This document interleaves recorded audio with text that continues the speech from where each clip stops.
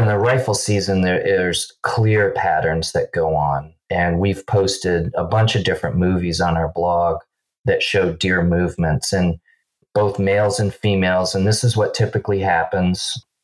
The deer that survive the hunting season, they have some go-to place that they've learned, I'm sure just by luck, that they're unlikely to be disturbed.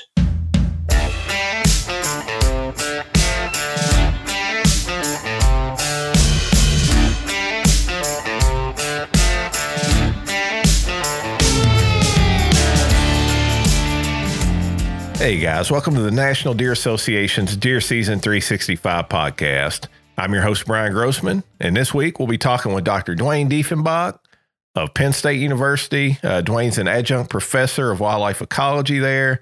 He's head of the Pennsylvania Cooperative Fish and Wildlife Research Unit and a leader of the Deer Forest Study that you may have heard of. You may have seen some of the stuff that they post and share on social media. Now, this is actually part two, kind of in a little two-part series we did on GPS deer research, looking at things like home range and core areas. We looked at deer movement and how they respond to hunting pressure. If you didn't catch last week's episode, we talked with Luke Reesup, a graduate student at Mississippi State University's Deer Lab, to get kind of a southern perspective on things and what he's seeing on his research there in Mississippi. And this week, again, we'll be talking to Dwayne to get more of a northern perspective. Dwayne's research has centered there in Pennsylvania on several different study areas. So we'll dive more into that when we get him on the phone.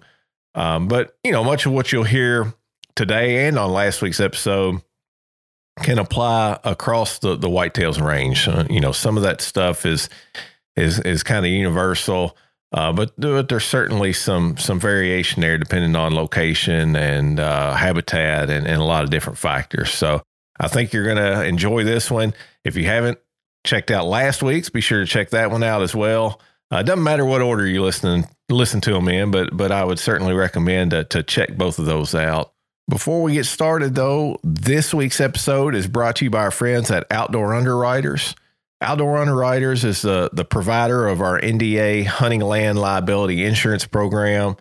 And whether you're a landowner or a hunter who leases land or a member of a hunting club, a hunting land liability insurance is essential because both parties assume some legal risk while on a hunting property, both landowners and hunters as well.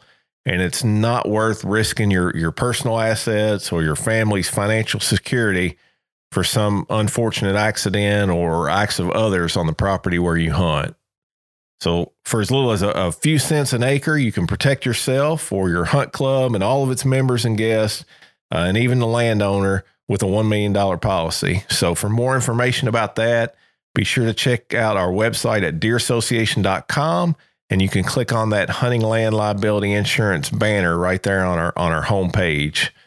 One other thing before we get on the phone here with Dwayne, I know I mentioned this on our previous episodes, but I want to kind of keep pounding it in. Hey, we're still offering that special NDA membership for our podcast listeners. You can join NDA for a year. You know, you'll get your Quality Whitetails magazine. You're going to get a special NDA cap, and you're going to, of course, help support NDA's mission, all for just $30. That's $5 off the regular price. Plus, we're throwing in that NDA cap to kind of sweeten up the deal. So don't miss out on that opportunity. And hey, even if you're a current member, you can still use this offer to extend your membership by a year. You'll still get that free cap. So just go ahead and head over to deerassociation.com. You can click on the join or renew button right there on the top of our homepage, and then enter the promo code podcast. And that's gonna get that deal locked in for you. And guys, with that, we're going to go ahead and jump on the phone here with Dr. Dwayne Diefenbach to talk all about deer movement and the Deer Forest Study there in Pennsylvania. Hey, Dwayne, before we dive into some of your years of deer research, can you just tell us a little bit about yourself and maybe what led you down this path to studying deer at Penn State University? Sure. So So I work for the U.S. Geological Survey. I'm the leader of the Pennsylvania Cooperative Fish and Wildlife Research Unit that's located at Penn State. So it's kind of complicated to explain, but the co-op unit, as we call it, has been at Penn State since the 1938, and it's a collaborative among our fish and wildlife agencies in Pennsylvania, the Wildlife Management Institute, USGS, and Penn State University. And my job is to do collaborative research, in particular with the Pennsylvania Game Commission. And so when I started this position a little over 20 years ago, the Game Commission actually started some white-tailed deer research. And we started out with a fawn survival study, and it's just gone on from there, trying to address questions that will provide information for the agency to make better management decisions. And at the same time, it's been an opportunity to do research to learn more about the ecology of white-tailed deer. So, we started out with a fawn study, and we've studied does and bucks, and now the things have gotten more complicated over time, and led me to my current research project that's been going on since 2013, which we call the Deer Forest Study, that's looking at various factors, deer, soil conditions, competing vegetation, and how that influences forest understory. And so that kind of leads me to where we are here today. The other thing that got me here was the technology. When I started out, you might get tens of locations a month with some GPS collars that might last a year if you were lucky. And now we have GPS collars that I can program them from my desktop, and they can last 2 or 3 years, and we can get thousands of locations on a single animal. Wow. Do those collars, does the collars themselves outlast the GPS transmitter, or does the collar just end up falling off and then you go out and pick it up, or how does that work? Well, they actually have a mechanism that we can remotely detach them from the deer. They still, it depends, how intensive the locations you require are, but we can get them to last 3 years. Some deer have actually survived that long on males, believe it or not. So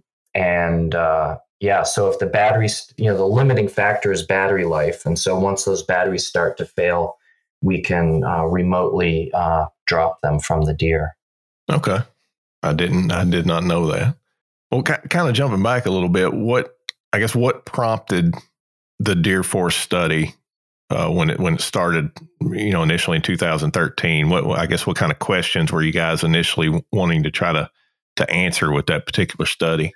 Yeah, so the Pennsylvania Game Commission was one of the first agencies that explicitly incorporated forest habitat conditions into their decision-making process for deciding, whether deer populations need to go up, down, or stay the same. And so they were using Forest Service data, but the question was, are the changes they're seeing in forest conditions, is that due to deer? Pennsylvania had, if you had asked me 20 years ago, are deer a problem with our forest regeneration? I would say absolutely. But today, the Game Commission has reduced deer densities since the early 2000s. Most of the management units have okay forest conditions. So the question is, is it deer? Is it something else? And are the things we're measuring actually detecting changes in forest due to deer? And so that's the motivation for the study, is to try and get a better understanding of what's the role of deer today in our forests. And are there other issues that might be explaining some of the things we're observing? Okay. And obviously this is ongoing. Is there an end date on it, or is it just as long as the funding's there, you guys are going to keep researching? I mean, I've studied wildlife my whole life, and actually, I tell people it really should be the forest deer study, but deer forest study rolls off the tongue better. Um, and so forests do not change very quickly, right? 80 years to have a almost mature forest, 100 years really. In our oak hickory forest, maybe 120 years. And so, we went into this knowing that it's going to have to be more than a typical 2 or 3 year study. So we've been ongoing, and the Game Commission and the Bureau of Forestry in Pennsylvania have supported this project. And we're starting to see some results, and I expect to see this project wrapped up in about 4 years from now. Okay. Now, where does this research take place? Is it over a broad area, or a fairly defined area, or what's the? Yeah, we have 4 study areas. Both of them are on state forest land. They're quite large, anywhere from 25 to 40 square miles each one. 2 of them are up in north central Pennsylvania, what we call our northern hardwood. So it's dominated by cherry, sugar maple, birch, yellow birch. And then the other 2 study areas are in central Pennsylvania, in our Ridge and Valley region, that are dominated by oak hickory forests. Okay. And both of these fairly rugged terrain, would you say, as far as the topography? Yeah. So in the Ridge and Valley region we have in Pennsylvania, we have long forested ridges. Most of the farming and human settlement is in the valley. And so it's pretty steep. You're talking, and it's large chunks of forest. So it might go from, 500 to 1,400 feet in elevation. So that's the central PA one. In northern Pennsylvania, that area is in what we call the Allegheny Plateau, and it's basically it was a flat plain, and then erosion over millennia. You think it's mountains, but really it's a flat plain that's been eroded. So you have, when you get up at the higher elevations, it's pretty flat, and then these streams have cut, these valleys, and so you still get, a lot of topography and steep side hills and things, but it's a completely different landscape compared to the Ridge and Valley. Okay. Well, kind of walk us through as far as the implementation of this project. Sounds like there's a lot of different plates spinning for this research project. I guess start out with just how are you capturing and collaring these deer, and what else are you looking at besides just the deer movement and stuff itself? Sure. These study areas, all 4 of them are 96% forested. So you might have a few power lines or pipelines or small openings, but basically they're just contiguous forest. So we use primarily clover traps, which are just a big walk-in trap baited with corn. And that's predominantly what we use. We also use rocket nets if we have openings. They're a net that's probably 60 by 40 feet that's launched over the deer with 3 rockets. And we do that later in the year, but they're not as well. It takes a lot more personnel time because someone has to be sitting there waiting for deer. And, it's just like deer hunting. You don't know if they're going to come in or not, and if they're going to smell you and the wind blows the wrong way. So really the most effective tools we have are the clover traps. On other projects, we've used huge drop nets. They're, I don't know, 60, 80 feet by 80 feet. That have a remote release, and you can catch a pile of deer at one time, but you need a big open area to do that. And we don't use them haven't been using them on this project. Okay. Now these clover traps, is that just for an individual animal? Is it just big enough for one deer to get in? And most of the time we have caught a couple of deer. You might catch a doe with a juvenile or something. But yeah, most of the time it's just a single deer. And is it a net, like net siding, or what? I guess paint a picture of this thing for us. Sure. Yeah. So what is it? It's about 2.5 feet wide, about 4 feet high, about 6 feet long. It's covered in netting, and it's just staked down to the ground. You put corn in the back, and there's a door. It's just heavy. It's got a heavy weight at the bottom, and the door is just more netting. So you just lift that heavy bar and fold up the netting like an accordion. And there's a wire that goes around to a trigger mechanism. So when the deer walks in there and trips that wire, it releases the door, and the door just drops behind them.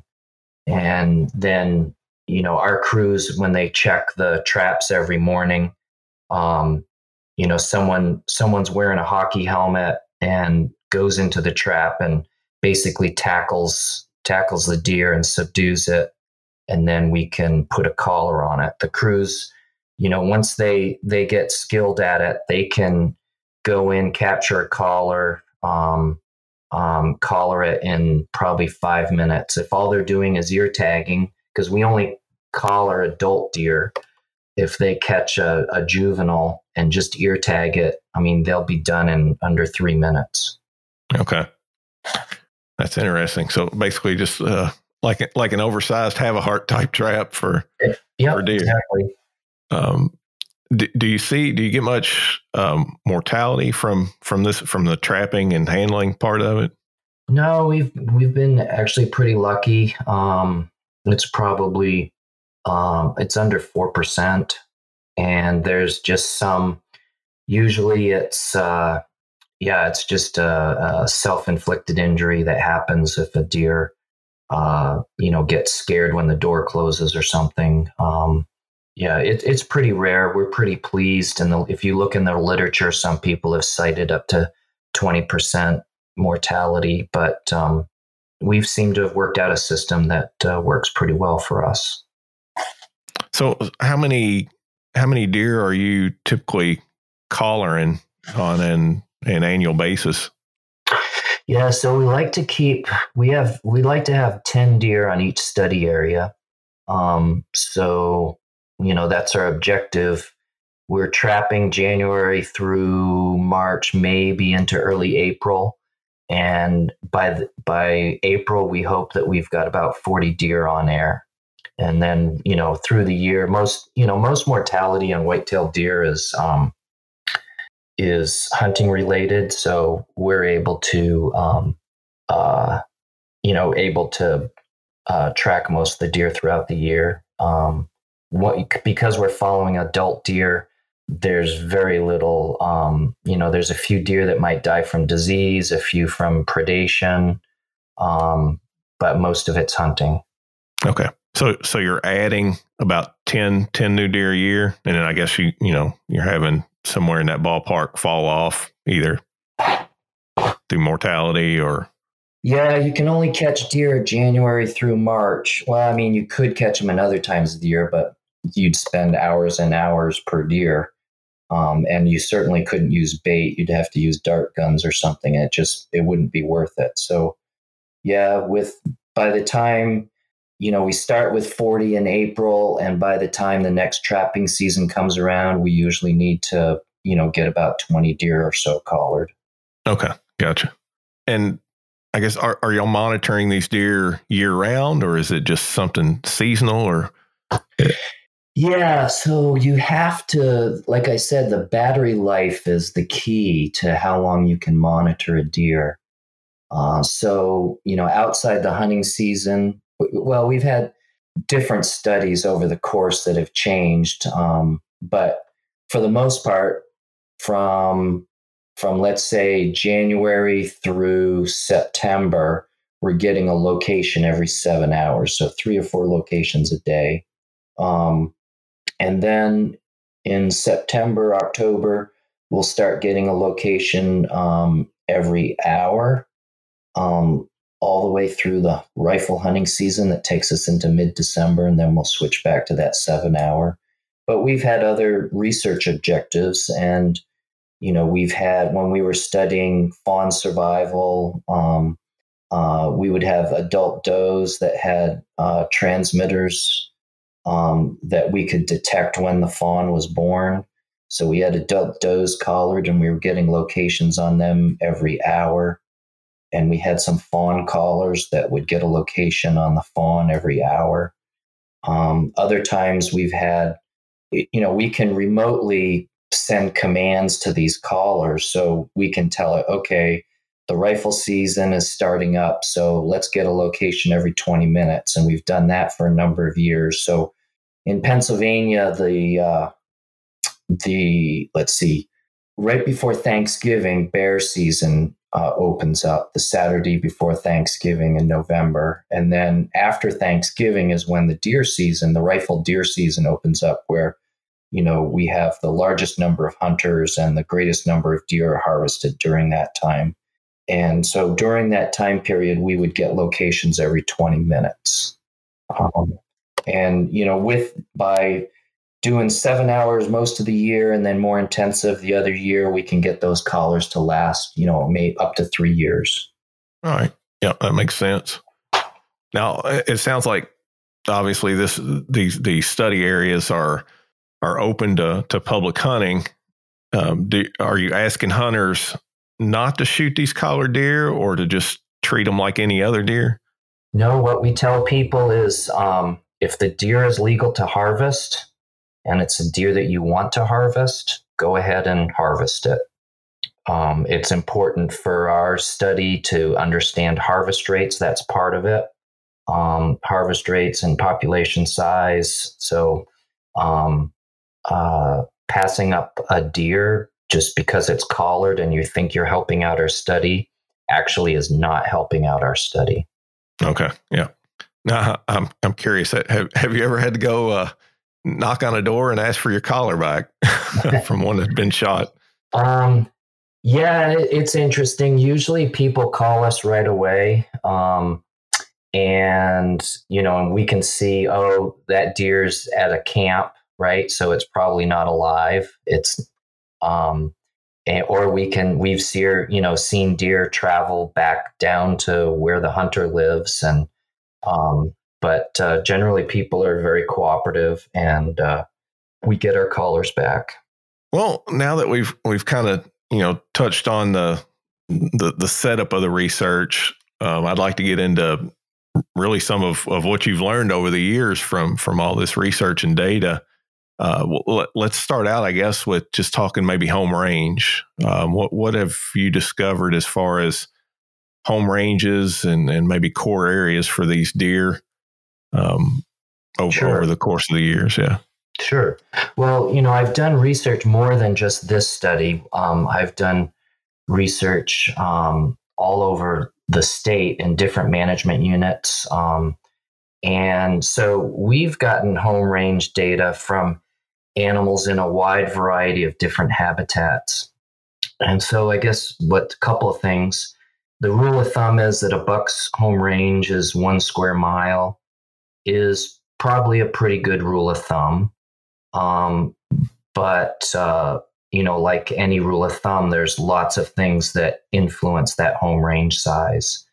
So if you look in high quality habitat, so for example, I was doing research down near Gettysburg on the National Military Park, and of course they have good limestone soils. really broken up farmland and small woodlots, you find very small home ranges. So a male home range might be under a square mile, and a female home range could be as small as a quarter square mile. Of course, in the rut that changes a lot. So, if a buck has a square mile home range during the most of the year, during the rut, I guarantee you that's going to be 2, 3, and 4 square miles. On average, it doubles, but some bucks' home ranges get huge. But back to this sort of patterns that you see in home range size. So the smallest home ranges are in high quality habitats with good soils and a variety of forest and farmland or open type of habitats. When you get into the big woods, like our current deer forest study, home ranges of males and females most of them are at least a square mile in size.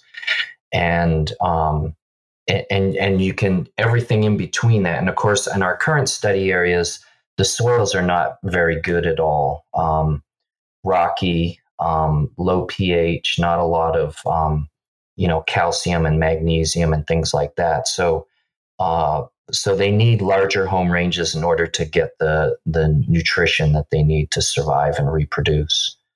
So in our current study, where we're talking in what they call the big woods, males and females generally have 1 square mile home range, and then during the rut, those male home ranges increase to 2, 3, 4 square miles.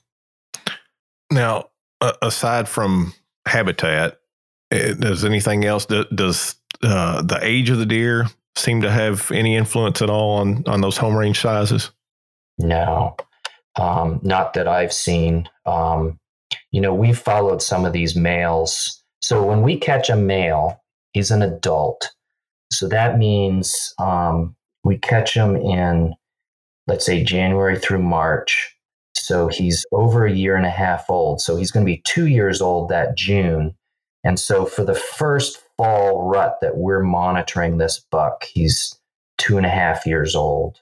And some of these bucks we've followed for 3 years, or the collars died and a couple of them we happened to recapture a year or two later. So, we have a fair number of bucks that are 4, 5, 6 years old.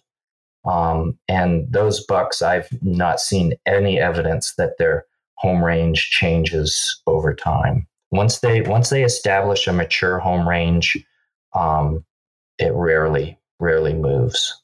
Okay. Did y'all look at all at like core areas, or where they spend, at least 50% of their time, as far as the sizes and stuff on those, or you just mainly just home range? Yeah, I mean, people, back up here a little second. Yeah, so you can estimate what you call core home range, but keep in mind that that's a pretty abstract, what should I say? It's just a decision that someone who's analyzing the data is saying that, okay, the 50% of the locations is typically what we say is the core area. So you're going to find that animal in this area 50% of the time. That's a pretty arbitrary choice. I mean, I guess it makes sense, but it's not rooted in some biology. The animal has a home range, and you can have people call these core home ranges where you find the deer most of the time.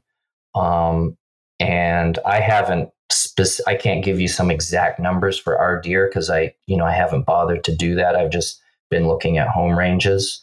But if a home range is a square mile, the core home range is going to be on the order of half a square mile or a little bit less. Okay. Gotcha. Now, I'm curious because last week I actually recorded an interview with Luke Risa from Mississippi State, and he's doing I guess some similar research and that he's looking at home ranges of deer in an area there in Mississippi. And he kind of found the deer he was looking at, he could put into two categories. And he's calling, one of them sedentary deer, where they basically just had a single home range, just a normal home range, and seemed to stay there for the most part, other than, maybe a short excursion or during the rut. But, and then he had deer that he called mobile bucks, where they actually had dual seasonal home ranges. So they might, stay in one area for most of the year and then, travel several miles and spend, a couple months in another area, have a second home range, so to speak. Uh-huh. Have you seen anything like that where you're at there in Pennsylvania? Yeah, I think so.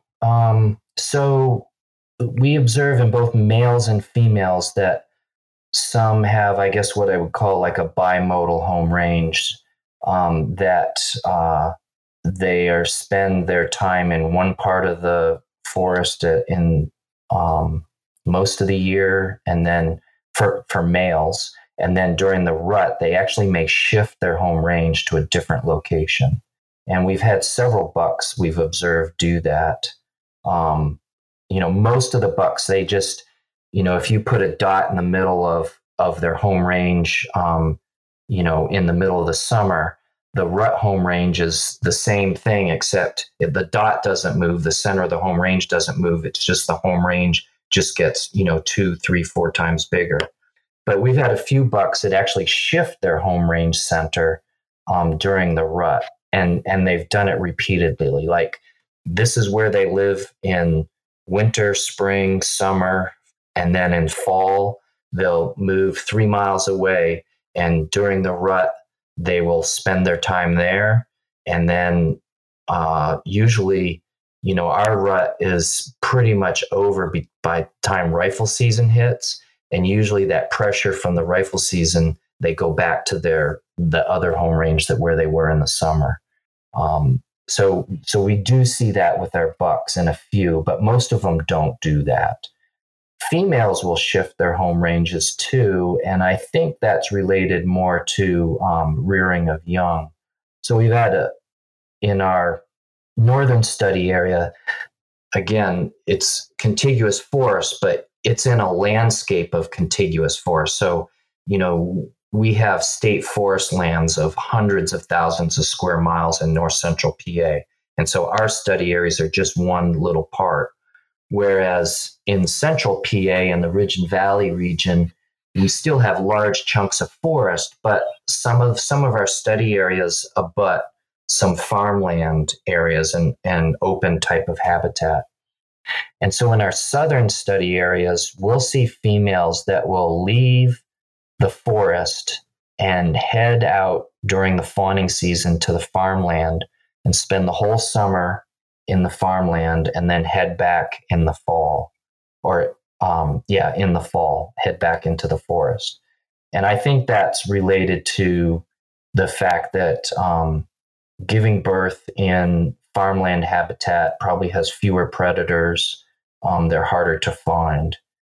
So we've had a number of females do that. It's amazing. I mean, they go, one of them I think is like almost like 10 miles up and over a ridge. And she actually went right up outside State College where Penn State is located. And that's where we found her and her fawn, and spend all summer there. And then in the fall, head back down into the forest. Yeah. That's amazing. Yeah. One of the deer that he's actually watching for the last 2 years, actually, I think this time of year or in the spring, has actually traveled several miles and swam the Mississippi River and spends like summer in Louisiana, and then comes back later across the Mississippi and back into Mississippi. So just amazing animals. But there's a lot of things that I've observed that I can't explain why they do that. 2 different females have just these core home ranges, and then they'll make multiple treks throughout the year, the exact same route up to this location. And there are two separate deer that go to the same location. And we know from genetics that they're not even related. So, I can't explain it, but here we have two deer that probably live 3-4 miles apart, and they both travel to the same spot, and then go back to their home range, 2 or 3 times a year. I guess that's the kind of stuff that keeps us coming back and wanting to research these animals more and more. Yeah. Just fascinating stuff. I guess, what I didn't ask as far as on the home ranges and what me and Luke talked about a good bit was just, do you see, you say a square mile is the average, but I'm guessing you see a pretty good variability on that. Would you just attribute that to, the individuality of these bucks, just their own, I guess, preference? So the variability in home range, there's a lot more variability if you go from, like I was explaining, from a high quality, fragmented forest farmland habitat. And then, and as you get more and more forest and lower quality habitat, you get larger home range sizes. And I would say there's more variability on that, axis, from high quality to low quality habitat than the variability within, let's say, our deer forest study, which has all forest, relatively low quality. And to be honest with you, I can't really explain why one deer might have a larger home range than another, and why some deer, during the rut, their home ranges expand 3-4 times where others might just double in size. I just don't, have enough information to really, hypothesize, or the data to even test them. I don't even know to what might influence that individual variation. Right. Yeah. There's just so many variables there that'd be hard to. Yeah. It could be habitat. It could be, the number of females that are available. If there's lower density of females, maybe they have larger home ranges during the rut. Of course, I have an idea of how many deer we have, but I don't know exactly, for that individual deer, how many females are in the area. So, there's a lot of things that we might be able to explain if we had the data, but our technology is behind our questions. Let's shift gears here a little bit and talk about bedding. And I know from our conversation before we started recording, I know this isn't something that you necessarily looked at specifically, but it's always a hot topic among deer hunters. Deer hunters want to, pinpoint those quote bedding areas and hunt, bedding areas, or hunt between bedding areas and food. So have you, I guess from all this data you've looked at, can you pinpoint any certain habitat or terrain features or anything that is consistent among where these deer appear to bed? Well, yes and no. So I guess it depends, what time of year you're talking about. And it also depends on the data that we're collecting. So, during the rut, during the rut fall, that's archery season. Our archery season in Pennsylvania opens around October 1, goes through for 6-7 weeks into middle of November. And then our rifle season is after Thanksgiving. And so we've gotten locations maybe every hour or every 3 hours during that archery season. And I really, I've looked at a lot of movies and I've posted some on our blog of deer movements, and I have not been able to find any consistent pattern in where deer might bed down. And again, you have to keep in mind, I'm in a contiguous forest. If I was in a different landscape, let's say farmland with small woodlots, it might be very different. I might be able to say, yeah, this is the kind of spot that deer are going to bed in. But in the contiguous forest, during that October season, I can't see a pattern. Now during the rifle season, we've got really intensive location, like I said, every 20 minutes, and there, deer are responding to hunting pressure, and you do see some consistent patterns come up. But yeah, that's so for the most part, this idea that find where they bed and set up and all that. If you're in archery, I don't have any data to help you there. And then in the rifle season, it's not so much bedding as deer are responding to this intensive hunting pressure and just finding areas to hide, and they don't move. So I guess you want me to go into some detail of that. Do you want to? Yeah. What rabbit hole do we want to go down? Well, let's talk about that. I guess as far as movement, we're not necessarily, concerned, I guess, at this point about where they're bedding, but let's look at movement from those bedding areas and how far, they might move away from those or around those during daylight hours, maybe pre-rut or that archery season versus, once the rifle season's on. Yeah. So in the archery season, I can't say that there's any response to hunting and that I can detect. But in the rifle season, there's clear patterns that go on. And we've posted a bunch of different movies on our blog that show deer movements, and both males and females. And this is what typically happens. The deer that survive the hunting season, they have some go-to place that they've learned, I'm sure just by luck, that they're unlikely to be disturbed. And so usually by 5 a.m, they're in that, what I call hiding spot. And they'll sit there from 5 to maybe 10 a.m. And certainly by noon, then they start moving again. And by 3 and 4 o'clock in the afternoon, they've all left that hiding spot, and then they're traveling around all night long.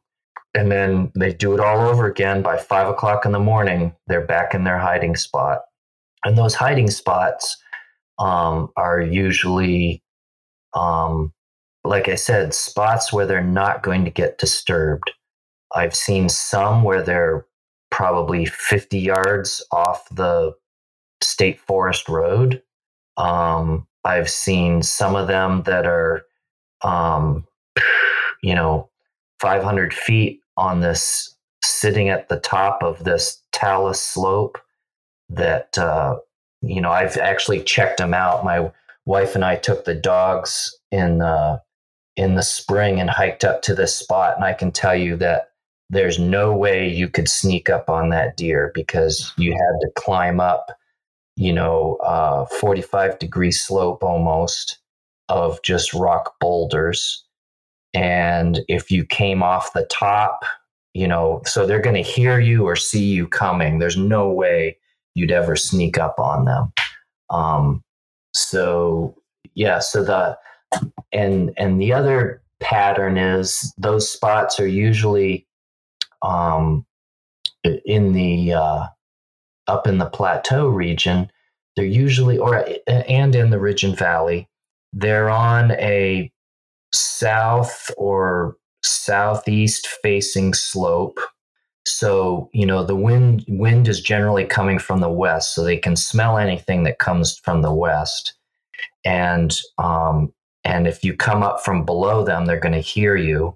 And if and they can just jump off that top, and in 15 seconds, they'll be, 500 feet in elevation below you, and you probably never even heard them get up and leave anyway.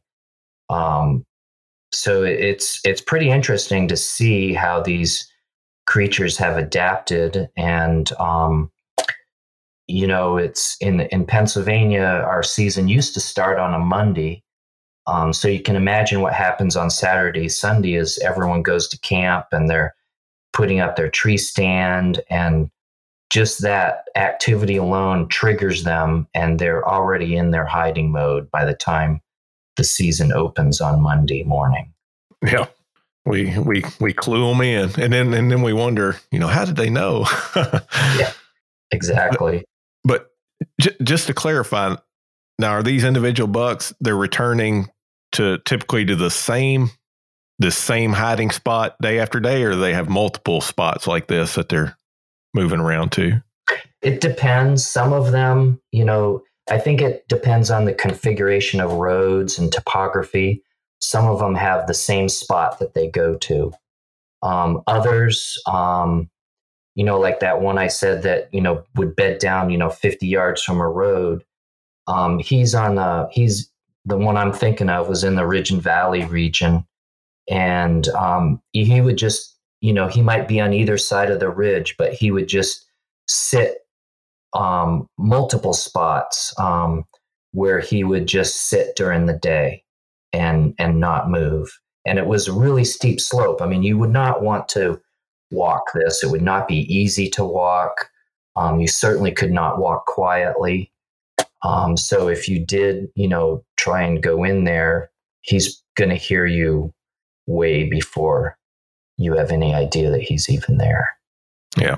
So it's probably less about habitat and terrain and more just about lack of disturbance. I mean, we're, somewhere where they can get that people aren't going to be. Yeah, I had a grad student who did an interesting project. And this was in a different part of the state, but it was still that Big Woods, Allegheny Plateau. So if you can imagine, it's like the plateau is flat on top, and then you've got all these drainages. Well, the roads are all, of course, on the flat areas up on top. And there's like one main paved road, and off that are spurs of just gravel roads. And then, so what he did was we actually looked at the distribution of hunters. And we've gotten an airplane, and we could fly overhead, and we could map out where we found hunters, and looked at the distribution of hunters. And as you can imagine, the further you get from a road and the steeper the slope, the less likely you were to find a hunter. And then one of the things he did was looked at the home ranges of these deer, and was how far was the center of the home range from a road, and how steep was the area in which it lived. And he could actually show that that the harvest rate on deer was actually higher. It was like a curve. Wish I could draw a picture for your readers, but in your mind, if you can imagine, the probability of harvesting a deer was really low next to the road. And then as you get further away from the road, the probability of harvesting deer increases. And then when you get too far away from the road, it actually starts declining again. So there's kind of this sweet spot. And what he found is that if you hunted 500 to 1,000 yards from a road on slopes that were less than, let's say, 20 to 30 degrees, you had your highest probability of harvesting a deer. I'm not sure if that helps hunters, because you could have a 500 yards from a road and be at the right slope, and it could be the thickest mountain laurel you could ever imagine, so you're not going to hunt it. But as a rule of thumb, you need to get about a quarter mile off the road, quarter to a half mile off the road. And I think what's going on there is that you have a fair number of hunters, but you don't have too many hunters. The number of hunters is just right to move deer around, but not such a high density that they're just going to flee and go to their steepest spots and that sort of thing. And then when you get further from the road, odds are it's steep anyway, and you're just not going to be able to hunt that. So that was kind of interesting. I'm not sure how much that helps the individual hunter. But it's a pattern that we saw that, clearly there's dynamic going on between hunters and deer and topography, and how all of that influences, hunter success rates and deer harvest rates. Now, do you happen to remember? I'm curious what was the average distance that these hunters were found from a road? Oh, geez. I think it was something like 80% of the hunters were within a third of a mile of the road. Okay. That I don't guess that really surprises me. I hunt a lot of public land myself, and it's to kind of back up, many years ago, I was looking at Game Commission harvest data, and you used to, when you harvested deer, you used to check off, were you hunting on public or private land? And, there's some issues about that, like what exactly is public and what exactly is private land. So the Game Commission stopped collecting those data. But you could see, if you looked at the age structure of deer that were harvested on public land, especially in north central Pennsylvania, it was actually older than the deer that were being harvested on private land. And it was just, that goes against conventional wisdom, because the conventional wisdom is it's public land, unlimited access to anybody who wants to hunt there, and that the deer are over harvested. Yet here the data were clearly showing that you were more likely to find an older deer on some of these public lands in north central PA. And I always thought about like that. I mean, why is that? And I would say my research that I've done, over the past 20 years is like what I just described, is that our public lands are places where you can get a mile from a road. There aren't very many places like that, but you can get a mile from a road, or it's going to be very steep and very difficult to hunt. And so I think there's a lot of, what I call just refugia on some of our public lands, that deer can avoid hunters and not get harvested. And so, and we're seeing it with the current deer forest study that, like I said, a 5 and 6 year old buck on our study areas is not unusual. For sure, it's not unusual to find a 5 or 6 year old buck. Yeah. Now, once this hunting pressure subsides after the rifle season, do these deer return back to their previous patterns pretty quickly, or do they kind of keep using those hiding spots for a while afterwards? What did you see as far as that? Yeah. So, well, to be honest, we're trying to save battery life, so we kind of switch back to, 7 hours a day. So, but from what I've seen, would suggest that they know when the pressure's disappeared, and they're pretty much back to their normal patterns. Although, you're getting into winter, so we do see a little bit differences in that, depending on snow, that, they may seek out, south facing slopes and that sort of thing, that time of year, more so than other, north. They might avoid north facing slopes. They like early successional habitats, recent clear cuts and such. I think they just get more sun and there's less snow. Okay. Now, going back to the pre-rifle season, the archery season there, how much daily movement are you seeing there? I mean, obviously it's going to be less than the rut, but I mean, are they still moving a fair amount during daylight hours? Yeah, I don't, like I said, I can't see any pattern that would suggest that they're responding to hunter pressure.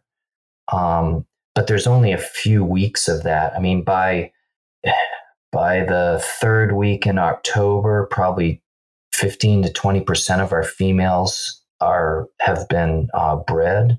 So it's all confounded with the rut. So it's really, I can't tease apart, are these movements due to breeding behavior, or are they due to hunting? I can't tease that apart. So I really don't have a lot of insights. But all I can say is I have no evidence to suggest that deer movements are influenced by hunting during the archery season. What about, does terrain seem to have any influence on how they're, I guess, moving about their home range as far as, do you see any consistencies where, these deer like travel in the ridge tops versus, running the bottoms, or is it just all over the place? I've been amazed at looking at some of these deer. I can think of one buck. He has a relatively small home range, smack dab on top of the ridge. And our ridges in the Ridge and Valley region can be pretty dry. So I don't even know where he's getting his water. You'd think they might be traveling further down slope to get, access to water or something, but nope. All summer long, he sits up on top of that ridge. So somehow he's getting sufficient water. And then I've seen other females that all week long, every day, up and over the ridge, back over the ridge. I mean, basically, this deer is going up in elevation, up 500 feet, down 500 feet the other side, then works her way back up over the top. So, basically, it's like, no, I have no pattern to tell you. They have a home range, and that's where it is. And for some reason, that's where they picked it to be. Yeah. Now, this may not be something you've looked at as well, but kind of going along that same lines as far as terrain. You often hear outdoor writers and communicators talk about these saddles, terrain saddles, the low spots on these ridges. From your deer movement, what you've tracked, have you seen any evidence that they like to use those saddles versus going over, the higher points of the ridge, or is that something you've paid attention to at all? Yeah. I think there's something to be said for that.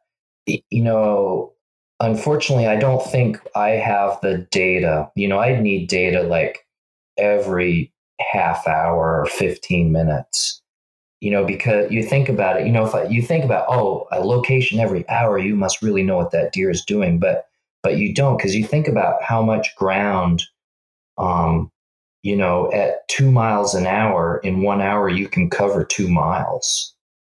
And deer don't usually walk that fast, but so I don't think I can really tease apart from the data that we've collected, just how much does, topography, like little, cuts or gaps in the ridge, how that might influence their movements.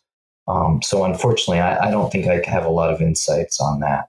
But, to some extent, from what I've looked at, certainly there are places where a deer tends to travel. But even then, I thought about, does this information give me any insight on where I should set up my tree stand in archery? And it's basically like, nope, I have not figured it out. Yeah, I hadn't thought about that. But yeah, I guess if you get 1 point, the deer is on one side of the ridge, and then an hour later, when you get your next GPS point, he's on the other. You have no way of knowing, if he crossed in the saddle or over the peak or how he got there. So yeah, I hadn't thought about that. I mean, the 20-minute stuff that we did during the rifle season, we can see, but in Pennsylvania, with the density of hunters, there's just nothing natural about their movement. They are responding to hunter activity, and that pretty much drives everything. Okay. What about the dreaded October lull, or the lockdown phase, quote unquote, that people talk about, during the rut? Has any of your data, I guess, shown either one of those to actually occur? Yeah, so I'm a skeptic. I'll just be upfront right now. I'm a skeptic. Um, I do think there could be some things. So I think there's multiple things going on that could potentially explain an October lull or an observation of an October lull. And so here's one. One is some people have pointed to the harvest data to say, look, the season opens in early October, they kill lots of deer, and then there isn't any harvest until November. Well, you also have to look at hunter effort. And we know that hunter effort changes. So everyone's amped up to go out in early October. And so you have a peak in the harvest in early October. And then there isn't much activity. And then when the rut kicks in by the end of October, the first 2 weeks in November, in Pennsylvania, on average, the peak of the rut, half our females are bred by November 13th. So from the end of October to the middle of November, the woods are pretty crazy with bucks, and it's a lot of fun looking at pictures on the game cameras. And so I think part of some people have explained the October lull and pointed to harvest data. And I'd say that's not valid because sure, the harvest shows a lull, but until you look at hunter effort, I think you would see that hunter effort drops off and has the same pattern as the harvest. The other thing would be, I think locally it could have some effects in some years. So, for example, if you had a really good mast year with lots of acorns, deer don't have to move, and they might get up and feed for a little bit, and it's not going to take them long to get full, and then they can just lay down and chew their cud. So you might see, in that early October, middle of the October, less activity. But then that all has to go out the window by the third week in October because that's when the rut starts, and it just gets crazier and crazier from that point on. So I have a good friend who's a hunter, and we're always giving each other crap about the October lull. But I don't believe in it. But I think there's some things that could explain why, people don't see as much activity. And then when you compare it to what happens during the rut, yeah, sure. When you look at the last week of October or the first week in November and compare that to 2 weeks earlier, I guarantee you that 2 weeks earlier was a lull compared to that time. Right. So anyway, That's all I have to say about the October lull. Yeah, I'm right there with you. Yeah, I'm not doubting people don't see a lull in deer activity, but I think, like you said, it's more about where they are and not that the deer just aren't moving, just being in the right place. Yeah, I mean, we have looked at it quantitatively and looking at deer movements, and the bottom line is that the bucks, they just move when you start from October 1 through the end of October. Their movements just increase because, there's more and more females that are, in estrus, and you get more activity and more traveling by bucks. So, I really can't say there's a lull, but I certainly can agree that there's an increase in activity by the end of October. Right. Now, I believe I've seen you guys post some stuff previously about weather factors, maybe that might influence, or weather factors that don't influence deer movement. Can you speak on that? Are there some weather factors that cause deer to move more or less? Yeah, the short answer is not really. But so we had I've had a couple of students look at data. Most of it's been for females because when we were doing that fawn survival stuff, we had locations every hour. And so it was a lot easier to tie their movements to, different factors, whether it's moon phase or wind or rain. And we found some subtle patterns. We haven't found any relationship to the moon at all. It seems like rain affects females less than males. I guess they just are fair weather friends, I guess. You know, yeah, so there are some indications of movements, but again, you know, what I'm measuring is like distance moved per hour. And there's lots of ways that deer could respond other than just in, you know, how much they travel. So, but looking at that metric, no, I could say, yeah, wind, and if it's really windy, it has some influence, but, and if there's some rain, it might influence it. It tends to influence bucks. Bucks tend to move less when it's raining than females, but not as much. It doesn't, let's put it this way. The weather does not affect deer as much as it affects me.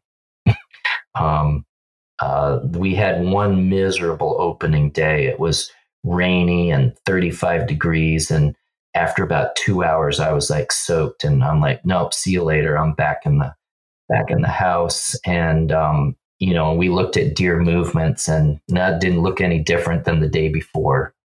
Yeah. But my movements were different. Yeah. Mine usually are too.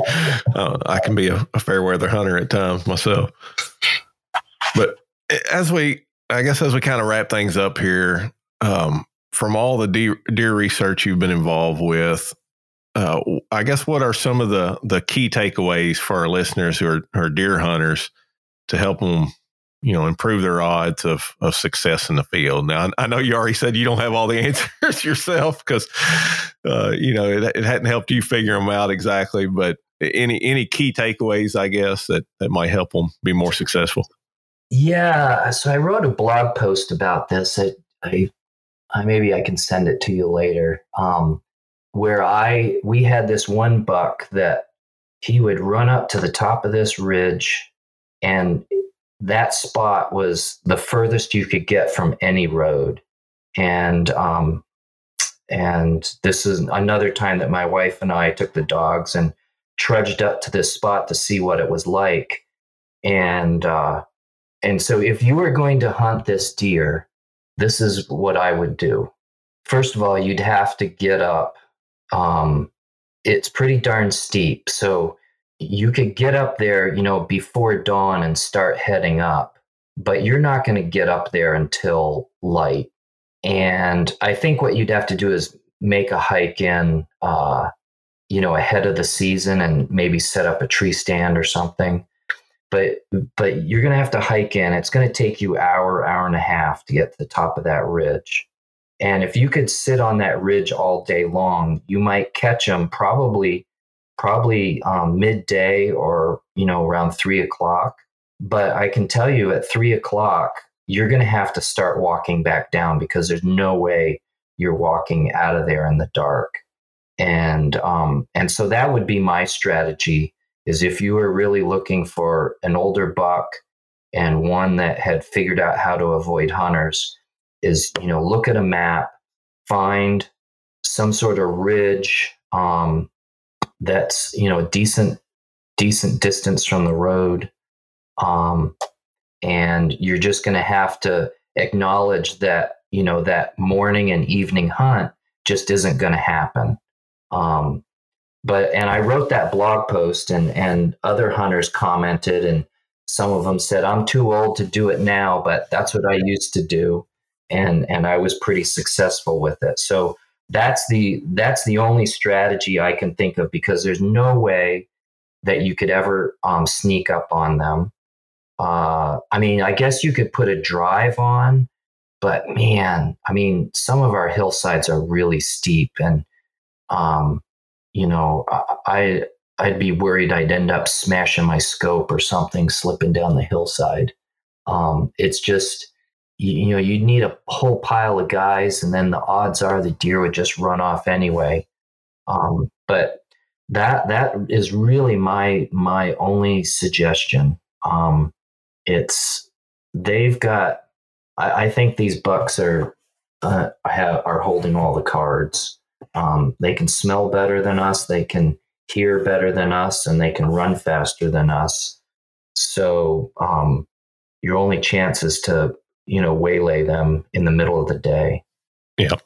Yeah. They don't get to be mature bucks by making a lot of mistakes. So you just got to happen to be there when they finally make one.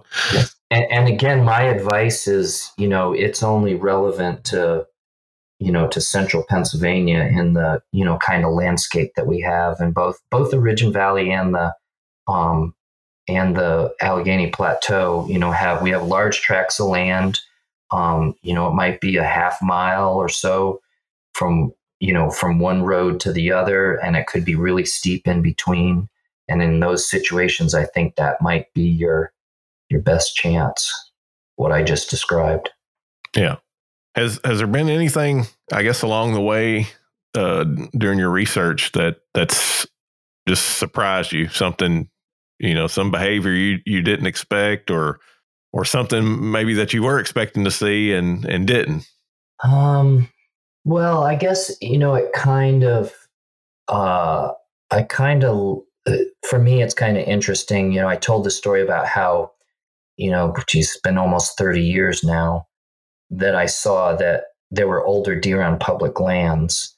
And it's kind of interesting to me to be able to have done some research to actually have some understanding of why that might be and the mechanisms that cause that to happen.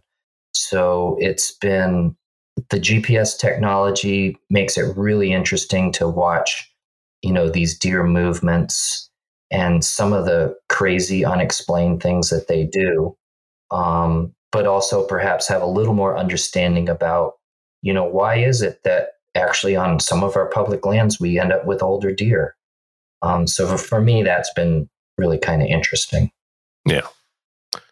Well, Dwayne, I'll thank you so much for taking time out to come on the show and talk about your deer research. I always love hearing about those kind of studies and the GPS collar studies and just trying to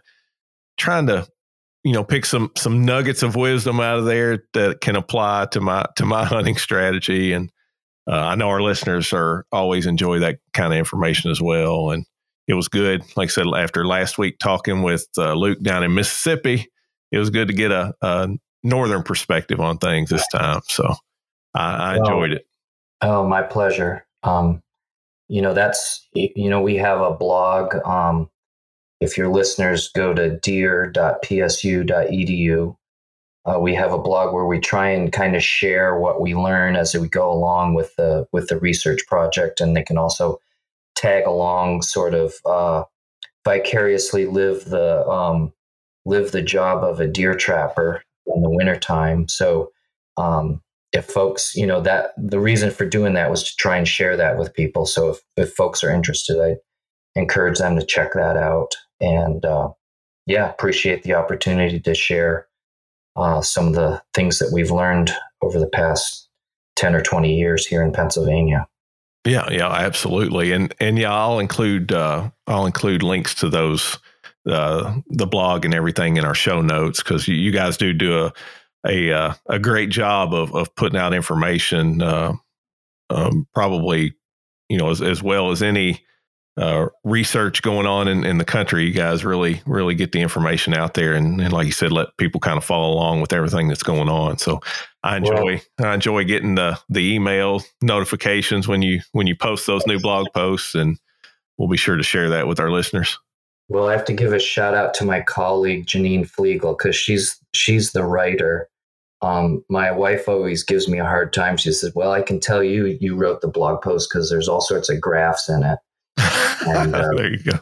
Janine is what makes it readable. So it's been a lot of work. We've been doing it since 2014.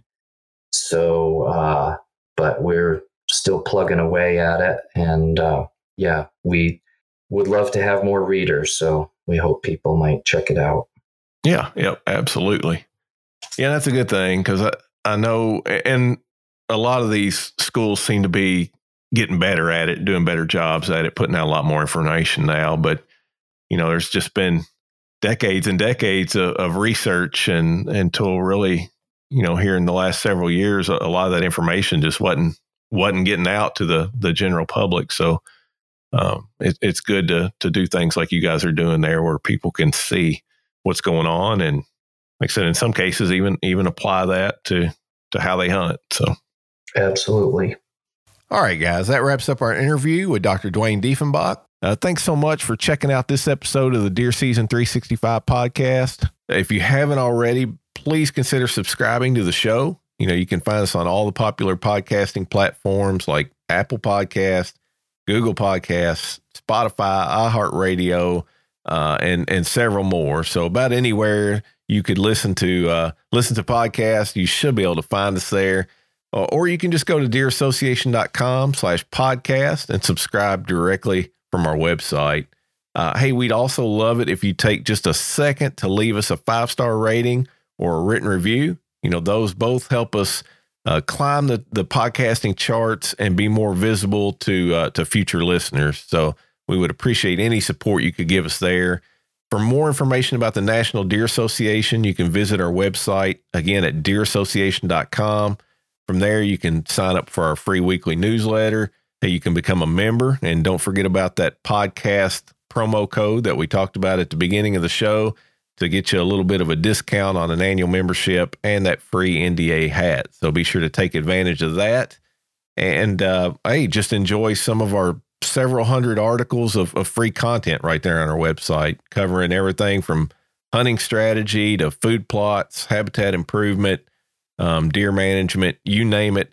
If it's deer hunting or deer management related, we got some good content right there on our website available to you. So check that out. And of course, you can always find us on all the popular social media platforms, Facebook, Instagram, Twitter, and YouTube at Deer Association. So again, thanks for listening to the Deer Season 365 podcast, the podcast where deer season never ends.